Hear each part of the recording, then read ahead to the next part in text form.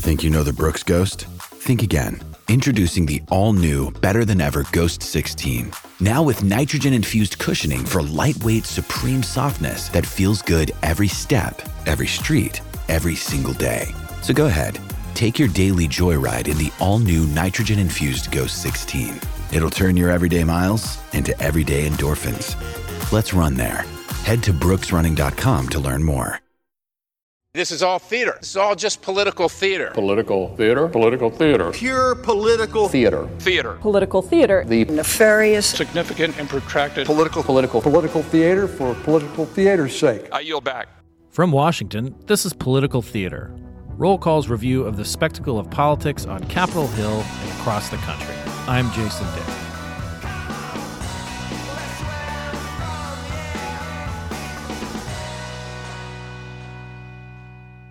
Georgia has become an important swing state in American politics. It has had a bevy of competitive statewide races in recent years at the presidential, gubernatorial, and Senate level.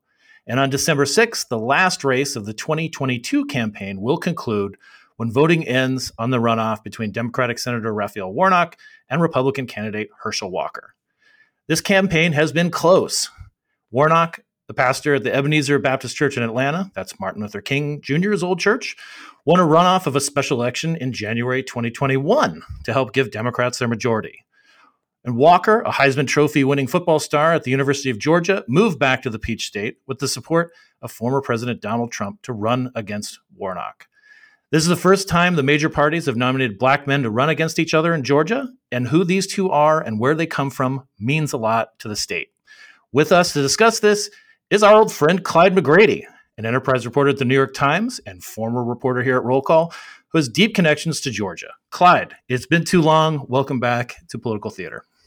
Thank you for having me back. It is good to be here. So let's start with the Georgia stuff before we get just how we got here. This is like I think the 900th Georgia runoff Senate election we've had in the last two years. We had two competitive Senate races in 2020, and both of them went to runoffs in 2021. Jon Ossoff and Raphael Warnock won those runoffs. The one that Warnock won, though, was a special election, so it was only good for the remainder of what was Johnny Isakson's seat, and then Kelly Loeffler was appointed and ran for it, lost to Warnock in January 2021. And so that's why we're having another Senate race, which I'm sure the people of Georgia are thrilled about. Every single commercial on TV has to have been either Warnock or Walker. And it has been competitive. Warnock got a few more votes than Walker last month when voting ended on Election Day. It's hard to say on Election Day, right? Because Election Day is not election month. And that because Georgia has this requirement that you have to get 50% plus one in order to win an election, they've gone to a runoff. I think some of the campaign ads before Election Day where Warnock, he showed up at Thanksgiving dinner and was like, you don't want me here for this, alluding to let's just get me over the hump, and preclude a runoff. That didn't happen, but that's where we're at. And it has been a heck of a ride. Yeah, I mean, I think it was pretty funny and self-aware for him to do that because, I mean, they have, if you recall, last time in 2020, the runoff lasted, I think, 9 weeks. Yeah. It concluded January 5th. And, Georgia lawmakers shortened the window to 4 weeks. They're just like, we can't put our people through this. I mean, I was down there and it really would, the entire commercial break there'd be pro Ossoff ad, then there'd be David Perdue would run an anti Ossoff ad, then there'd be a pro Kelly Loeffler ad, and then Warnock would run an anti Loeffler. It was crazy. And if Warnock wins this one, this will be the fourth race that he's won. That's more races than I think most senators do in their lifetime. So he will have been battle tested within a 2-year span if he pulls this off. Absolutely. And so let's talk about your connections to Georgia. Among them, you're a University of Georgia alumnus, political science, which also happens to be Herschel Walker's alma mater. Yeah, I mean, But the family roots go much deeper than that, much more than just college. So yeah, I mean, fifth. I think 5 generations is as far back as I can trace it. And also, I'd used to attend Morehouse College, which is where Warnock went to school. And yeah, I'm an avid University of Georgia football fan.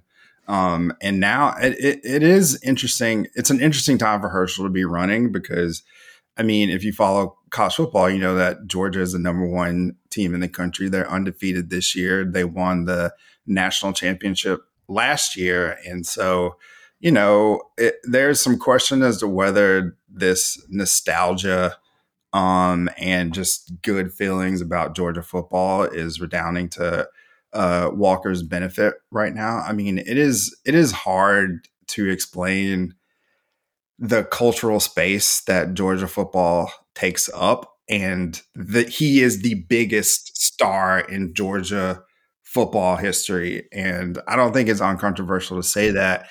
And in the 80s, when Georgia won their first national champion, or their second national championship by defeating Notre Dame in the Sugar Bowl. And then they also, the following years, they were in championship contention too and came up short. But he, Heisman winner, the most famous college football player, in the country. Some say he's the best college football player of all time. I mean, this man is, Georgia and Georgia football. And, he came into the race with that basically 100% name ID, and he is pretty much riding that despite some, personal scandals or stumbles on the stump. So yeah, and very much embraced the football part of it. I mean, even his signage, his campaign signs are they have a football where some people have like a horizon or a prairie or a sun. His is a football. It's the top of a football. And again, his college career was storied, and then he was one of Donald Trump's big splashes. When he was a New Jersey general in the USFL, and then he went on to play for the Dallas Cowboys and then the Minnesota Vikings when they enabled the Dallas Cowboys to win so many Super Bowls by trading off all their draft picks for him. Part of one of the most famous trades in NFL history when they got rid of him, and as you said, sent him to Minnesota and got all the draft picks that would form the core of the 90s Dallas Cowboys dynasty. So one of the things that I've noticed, and you and I have sort of long bonded because, again, a lot of people who live in Washington, who work in Washington, particularly live in Washington politics, they're not all from here, from DC. It's a city of a lot of transplants, particularly in the media world and politics and so forth. But you and I we were really from away, right? You're from Georgia, you're from the South, and I'm from Arizona, and with all of the weird eccentricities of the political systems there, people. There's a lot of history. It reminds me of a line in the movie Big Night when somebody says like, "Oh, Italy, so much history," and Stanley Tucci says, "In Italy, there is nothing but history." So there's a lot of we have brought that, I think, and bonded over the years, in our working together on just there are things that people don't get sometimes in politics who work here. And one of the things that I've heard over and over and over again is, why is this race so close? How could people support Herschel Walker? There's a history that he has talked about in his own autobiography of mental illness and of threatening, his wife. He came to light, or some reporting that he had paid for a girlfriend to have an abortion. So when people have said, how can it be this close? I'm like, are you kidding? I mean, like these two men represent two big religions, big cultural touchstones, particularly in Georgia. One, on one hand, the black church with Warnock, and on the other hand, college football with Herschel Walker. To me, it's not a surprise. But let's talk about why. You've hinted at it with Walker, but that most people just don't think in politics the same way we do, right? Right. I mean, again, it is really hard to overstate just how famous he has been for so long. Since the 80s, even as a high schooler, as like one of the top recruits in the country, people knew, like my mom knew about Herschel Walker when, she was in high school. You just have to say Herschel. You don't even say Walker, really. Bill, who was just absolutely dominating high school football. So, I mean, there is that. There's just fame.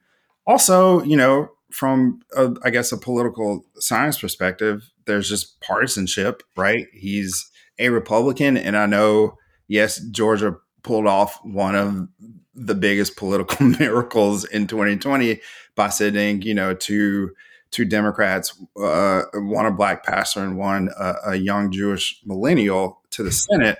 But Georgia still, I think, tilts a little farther red than, a lot of people, may realize. And there are a lot of extenuating circumstances. You had Donald Trump, going around basically telling his voters that, the election is rigged and kind of making it all about him and depressing turnout. And that's not to take away anything from the organizing that Stacey Abrams did and the campaigns that Ossoff and Warnock ran respectively.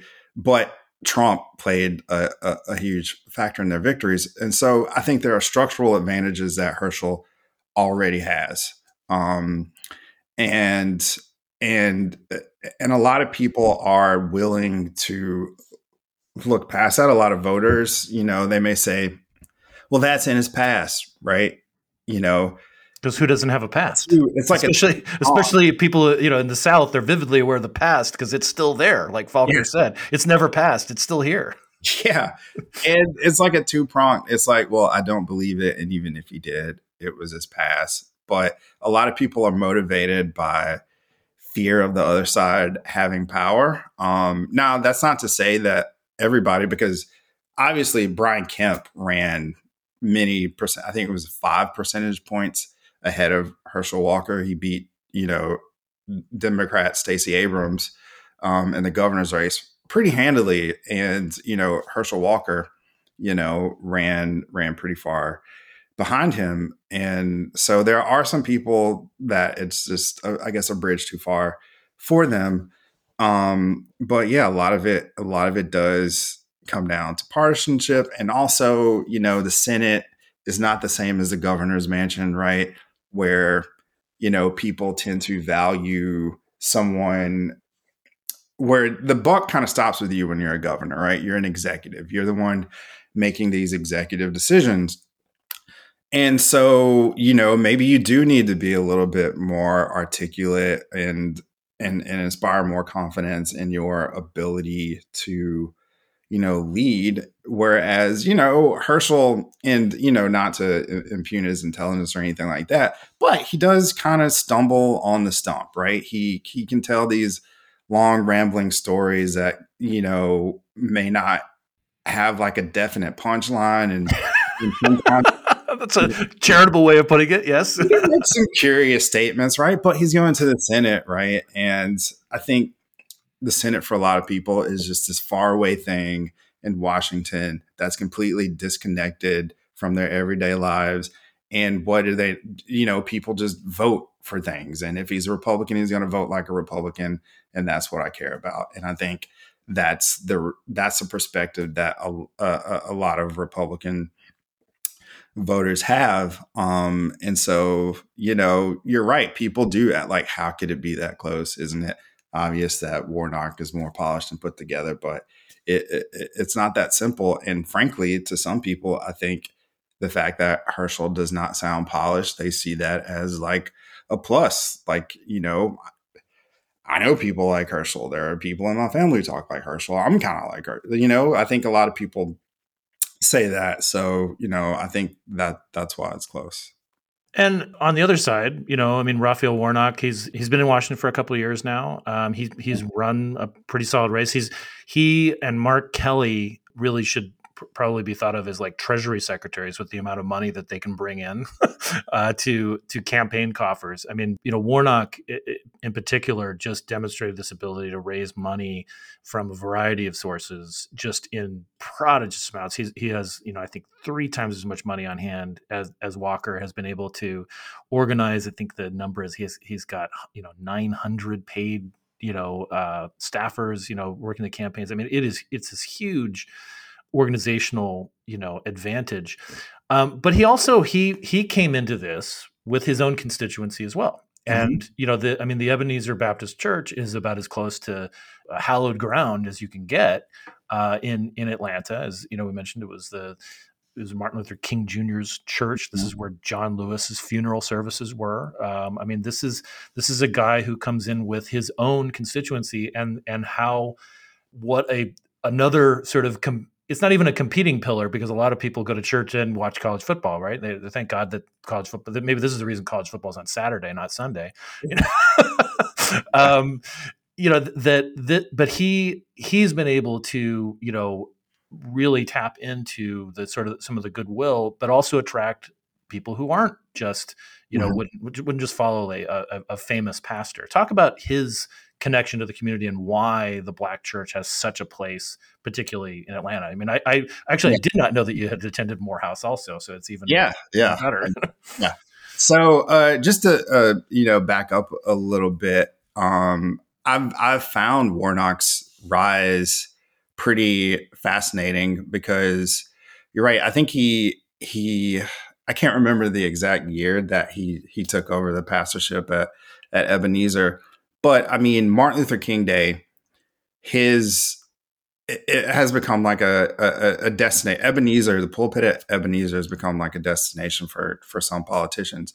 Johnny Isaacson would famously go there. The man who Warnock succeeded in the Senate would go there on MLK Day and speak from the pulpit. And it does hold this very central space in Black culture and in Black religion and Black politics. But when Warnock jumped into the race, it wasn't like a big splash. I mean, if you remember at the time, it was Doug Collins, former representative from Georgia, Doug Collins, and, a staunch Trump defender, and Kelly Loeffler. Those were seen as the two biggest, and they were the ones duking it out. And it wasn't until the WNBA Atlanta Dream, the team that Kelly Loeffler co-owned at the time, they kind of got fed up with her political statements and some of the stances that she was taking. And they put on these vote for Warnock shirts. And then his popularity kind of went through the roof during 2020. But to fast forward to now, Martin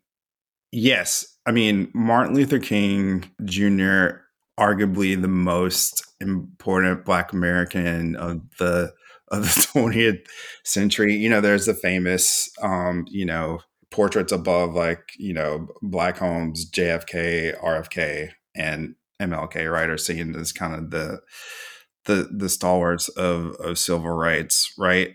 And so by Warnock embracing that mantle, that is a heavy legacy and an important legacy to take over. And I think he has benefited from that. Even if you aren't religious, you probably revere Martin Luther King, right?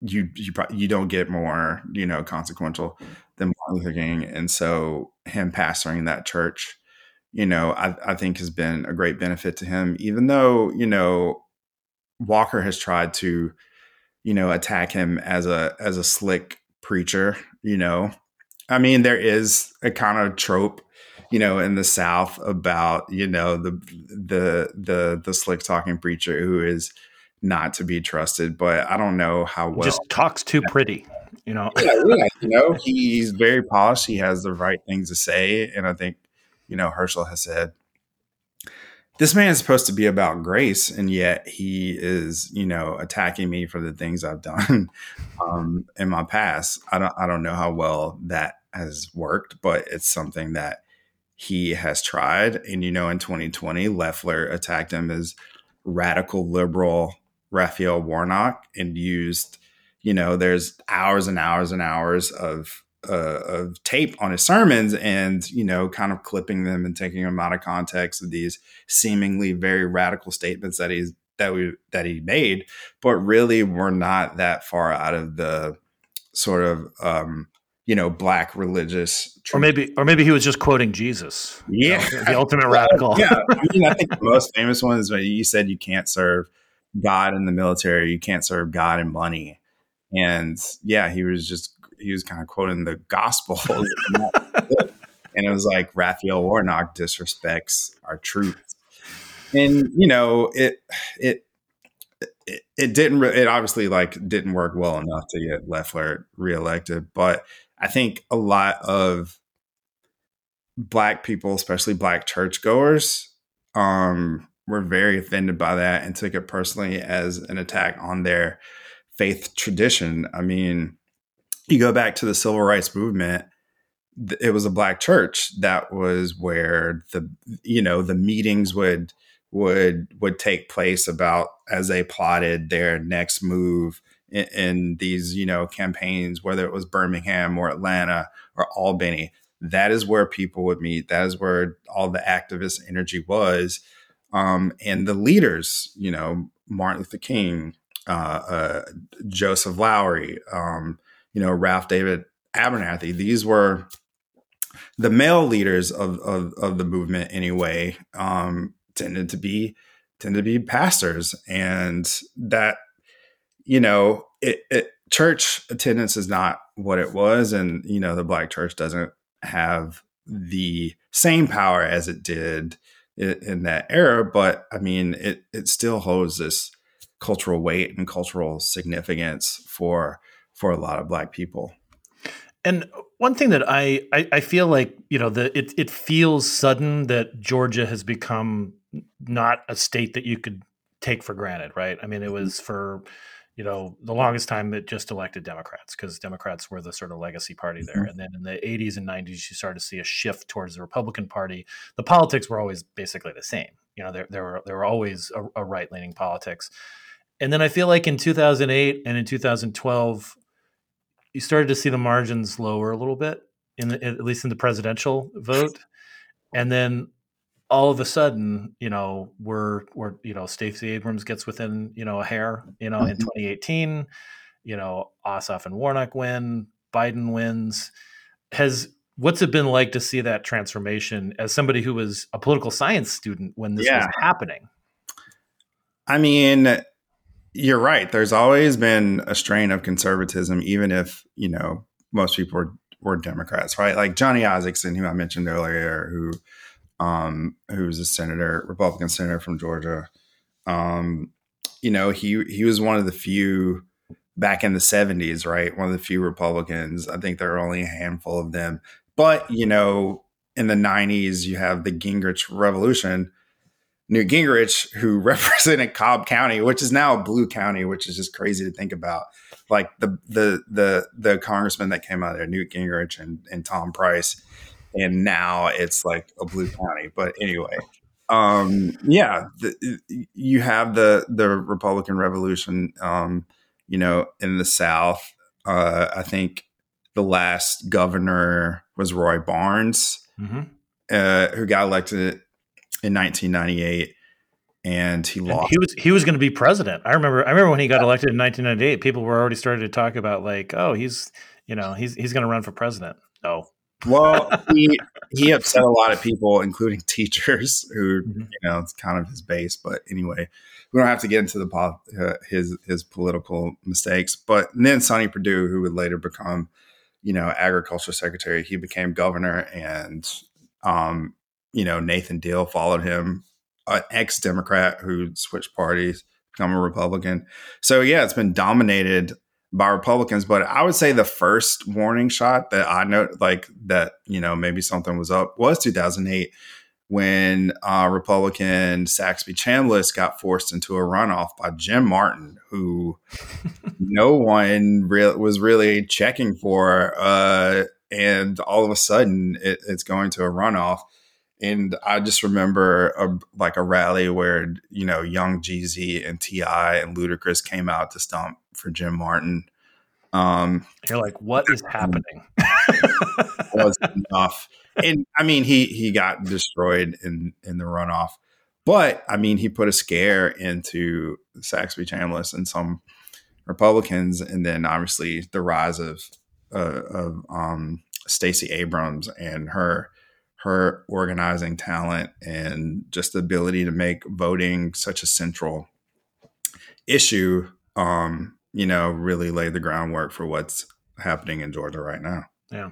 I mean, I recall that our first podcast together on this show many moons ago, we were talking about Roseanne, the rebooted Roseanne show, and Atlanta, and how they reflected so much about working class people that a lot of folks just didn't see that portrayal in pop culture a lot. And I was thinking about this. I mean, again, we've sort of framed it in terms of like college football and the Black church. But I would just say that, being again a sort of a culture, nerd, that if Georgia, to understand Georgia, it is you do need to understand on one hand Atlanta, and then you also need to understand the Dukes of Hazzard. Yeah, and not just because Cooter became a congressman, Ben Jones, but again, he's one of those conservative Democrats, right? Mm-hmm. And he's, and seeing these sort of, just sort of cultural tales, like over the the tailwinds come in. It's just, to me, it's fascinating, and one keeps our job interesting because it's like it could change, like quickly. Yeah, it's interesting you bring up Atlanta because the series just concluded a couple of weeks ago, and yeah, Atlanta also just culturally and symbolically just plays such a huge role in like Black American life. It's seen as this place where Black people can come to thrive, and there is just a solid middle class there. And you have the Atlanta University Center, like we mentioned earlier, like Morehouse, Spelman, Clark Atlanta, these colleges that produce all these Black leaders, and it really is seen as a place where Black people can thrive and aspire to things. And in I know Herschel's not from Atlanta, but in their own ways, these two do represent the path for Black aspiration, I think, for a lot of Black men.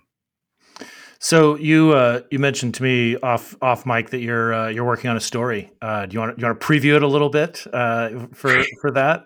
No, I didn't really preview it, but I will say, I mean, it is a story that just explores how how voters are thinking about Warnock and Herschel, and how their identities are like playing out in the race. I can say that much. Excellent. Well, I would encourage everybody to keep an eye out for that story. That'll be on the New York Times, I'm guessing, sometime soon. We got the election coming up. This is what you're witnessing is an editor reporter interaction, listeners. It plays out multiple times a day in our lives. But Clyde, I'm definitely we have so much to go on, with the work that you did at Roll Call too. That in the show notes for this episode, I've got some of the stories you did for us, including an appreciation for Johnny Isaacson after, when he called it quits and had to resign early, precipitating the Loeffler elevation to the Senate, and then this series of special elections, as well as there is one story about his barbecue, the way that he brought people together on barbecue. So everybody who's listening to this, check out the show notes for some of Clyde's greatest hits from Roll Call, and of course follow him on social media because he just does great work. Oh, thank you. I really appreciate that. And Clyde, thanks again. I will be again, like the rest of the political world. I'm really looking forward to this this campaign season being over. But this is quite a banger to go out on. So it's a good race, and the reason we do our jobs. And thank you for shining a light on it. Yeah, this race really is the encore. It's season. They came back out. The crowd wouldn't stop clapping, so they had to come back out and play Freebird, I guess. All right. And thank you out there for listening to Political Theater. Make sure that you follow us, rate us, do all that stuff you're supposed to do for podcasts that I can't remember off the top of my head. Subscribe to our newsletter and check out Roll Call on rollcall.com. Thanks again, everybody.